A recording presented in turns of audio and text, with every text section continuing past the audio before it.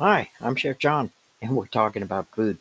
Uh, Back in 2006, we all heard it save the bees. Bee colony collapse first was noted as a problem. Bees were disappearing out of their colonies, they were leaving troves of food behind, offspring, and the queen.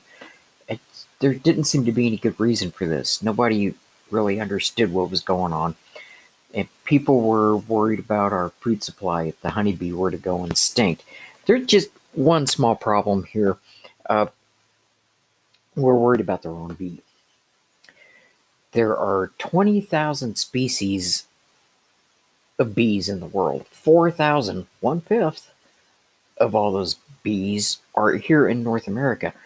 Honeybees are not native to the Americas. They were actually brought over in the 1600s by the English colonists, and they were domesticated. They're classified as livestock. The USDA keeps track of them. These things are globally distributed. I mean, they're all over the place. The Apis mellifera is absolutely in no danger of going extinct. It's that 3,999 other species of wild bees that we really need to be concerned about. Those solitary, stingless nesting bees that you've never heard of. 50% of the Midwestern native bee species have disappeared from their native range in the last 100 years. 4 species of bumblebees have declined. 96% have gone on the endangered list in the last 20 years, and 3 of those species are believed to already be extinct. Now, it's been suggested that there's some kind of nicotine derivative pesticides that are used that are causing a honeybee addiction of some sort. I guess it's like smoking for the honeybees. I don't know. There was another study that looked at the same pesticides on both honeybees and the wild bees, the native bees, and it focused on the pesticides as well. This was the largest real world study conducted outside of a laboratory on bees. The study combined seed plantings, and they were coated with the neonicotinoid and fungicide, and amazingly enough, the honeybees were not affected by the seed treatments. Wild bees, that's another story.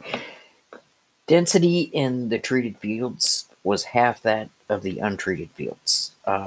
Bumblebee colonies were very slow, they were sluggish, they couldn't get started, they didn't produce as many queens as they normally do, and the solitary bee nest just disappeared altogether. Solitary bees are the most common of all the bees. They don't live in a hive. The female bee actually makes a hole either in the ground or a hollow stem, maybe inside of a tree or something, lays her eggs, and then just basically leaves each baby with a pollen sac to munch on when it wakes up after they hatch. Now, the breed of mason bees declined. Not one mason bee started to breed in that field. Why the mason bees passed up on this amazing all you can eat buffet? Nobody knows. Nobody really knows. We'll be back here in just a minute. So, the point that we're trying to make here is that not all bees are created equal. They're not all the same. Uh, you can't measure what's toxic by using commercial honeybees alone. Native bees just don't have the support and the research behind them that commercial bees have. I mean, for the last 16 years, this all started in 2006, as I stated earlier. We've been very intently studying honeybees and honeybee collapse. We know a lot about honeybees. The native bees, yeah, not so much.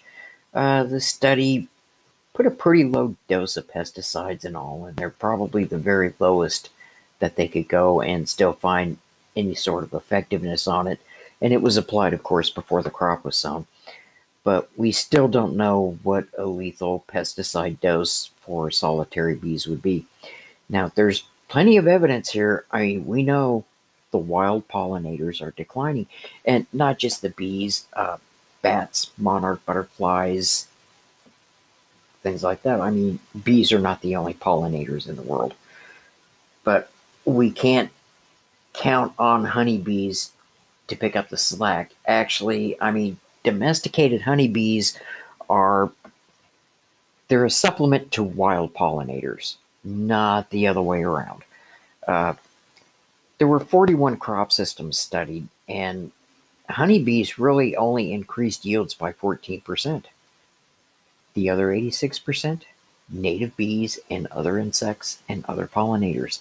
Many bees are specialized. They carry pollen from certain plants. There's certain plants and smells and nectar that they look for. And they don't visit every little flower and such that's out there. They only do certain ones.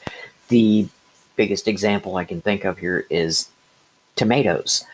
Uh, Honeybees don't pollinate tomatoes. The pollen is too big, it's too heavy. That job is normally done by bumblebees. So, uh, what can we do about all this? I mean, well, plant bee friendly plants in your gardens. Uh, don't use pesticides on your lawn. And it would be helpful if you didn't mow your lawn as much. I know we love our beautiful yards, we love our landscaping, but let's try and make it a little more bee friendly. Remember, bees need to eat all year long. They don't just come in the spring and crawl over your flowers and fly away. They need to eat all year long. And let's provide the habitat in our yards that urban sprawl is taking away. Uh, every year, our cities grow. These open fields become condominiums and things like that. And the bees got to live somewhere. Conservation efforts usually focus on special pieces of land that haven't been trampled on or paved yet. And, well, that's all good and well, but it's not enough. We are not going to save the bees by conserving little bits of habitat here and there. Okay, a little spot in a national park tucked away somewhere, it's not good enough. We have to include space for them in our agricultural lands, city parks, yards, just wherever we can. Let's all work together on this and try to keep the bee population alive. Hey, I'm Chef John. Thanks for tuning in, and we'll see you.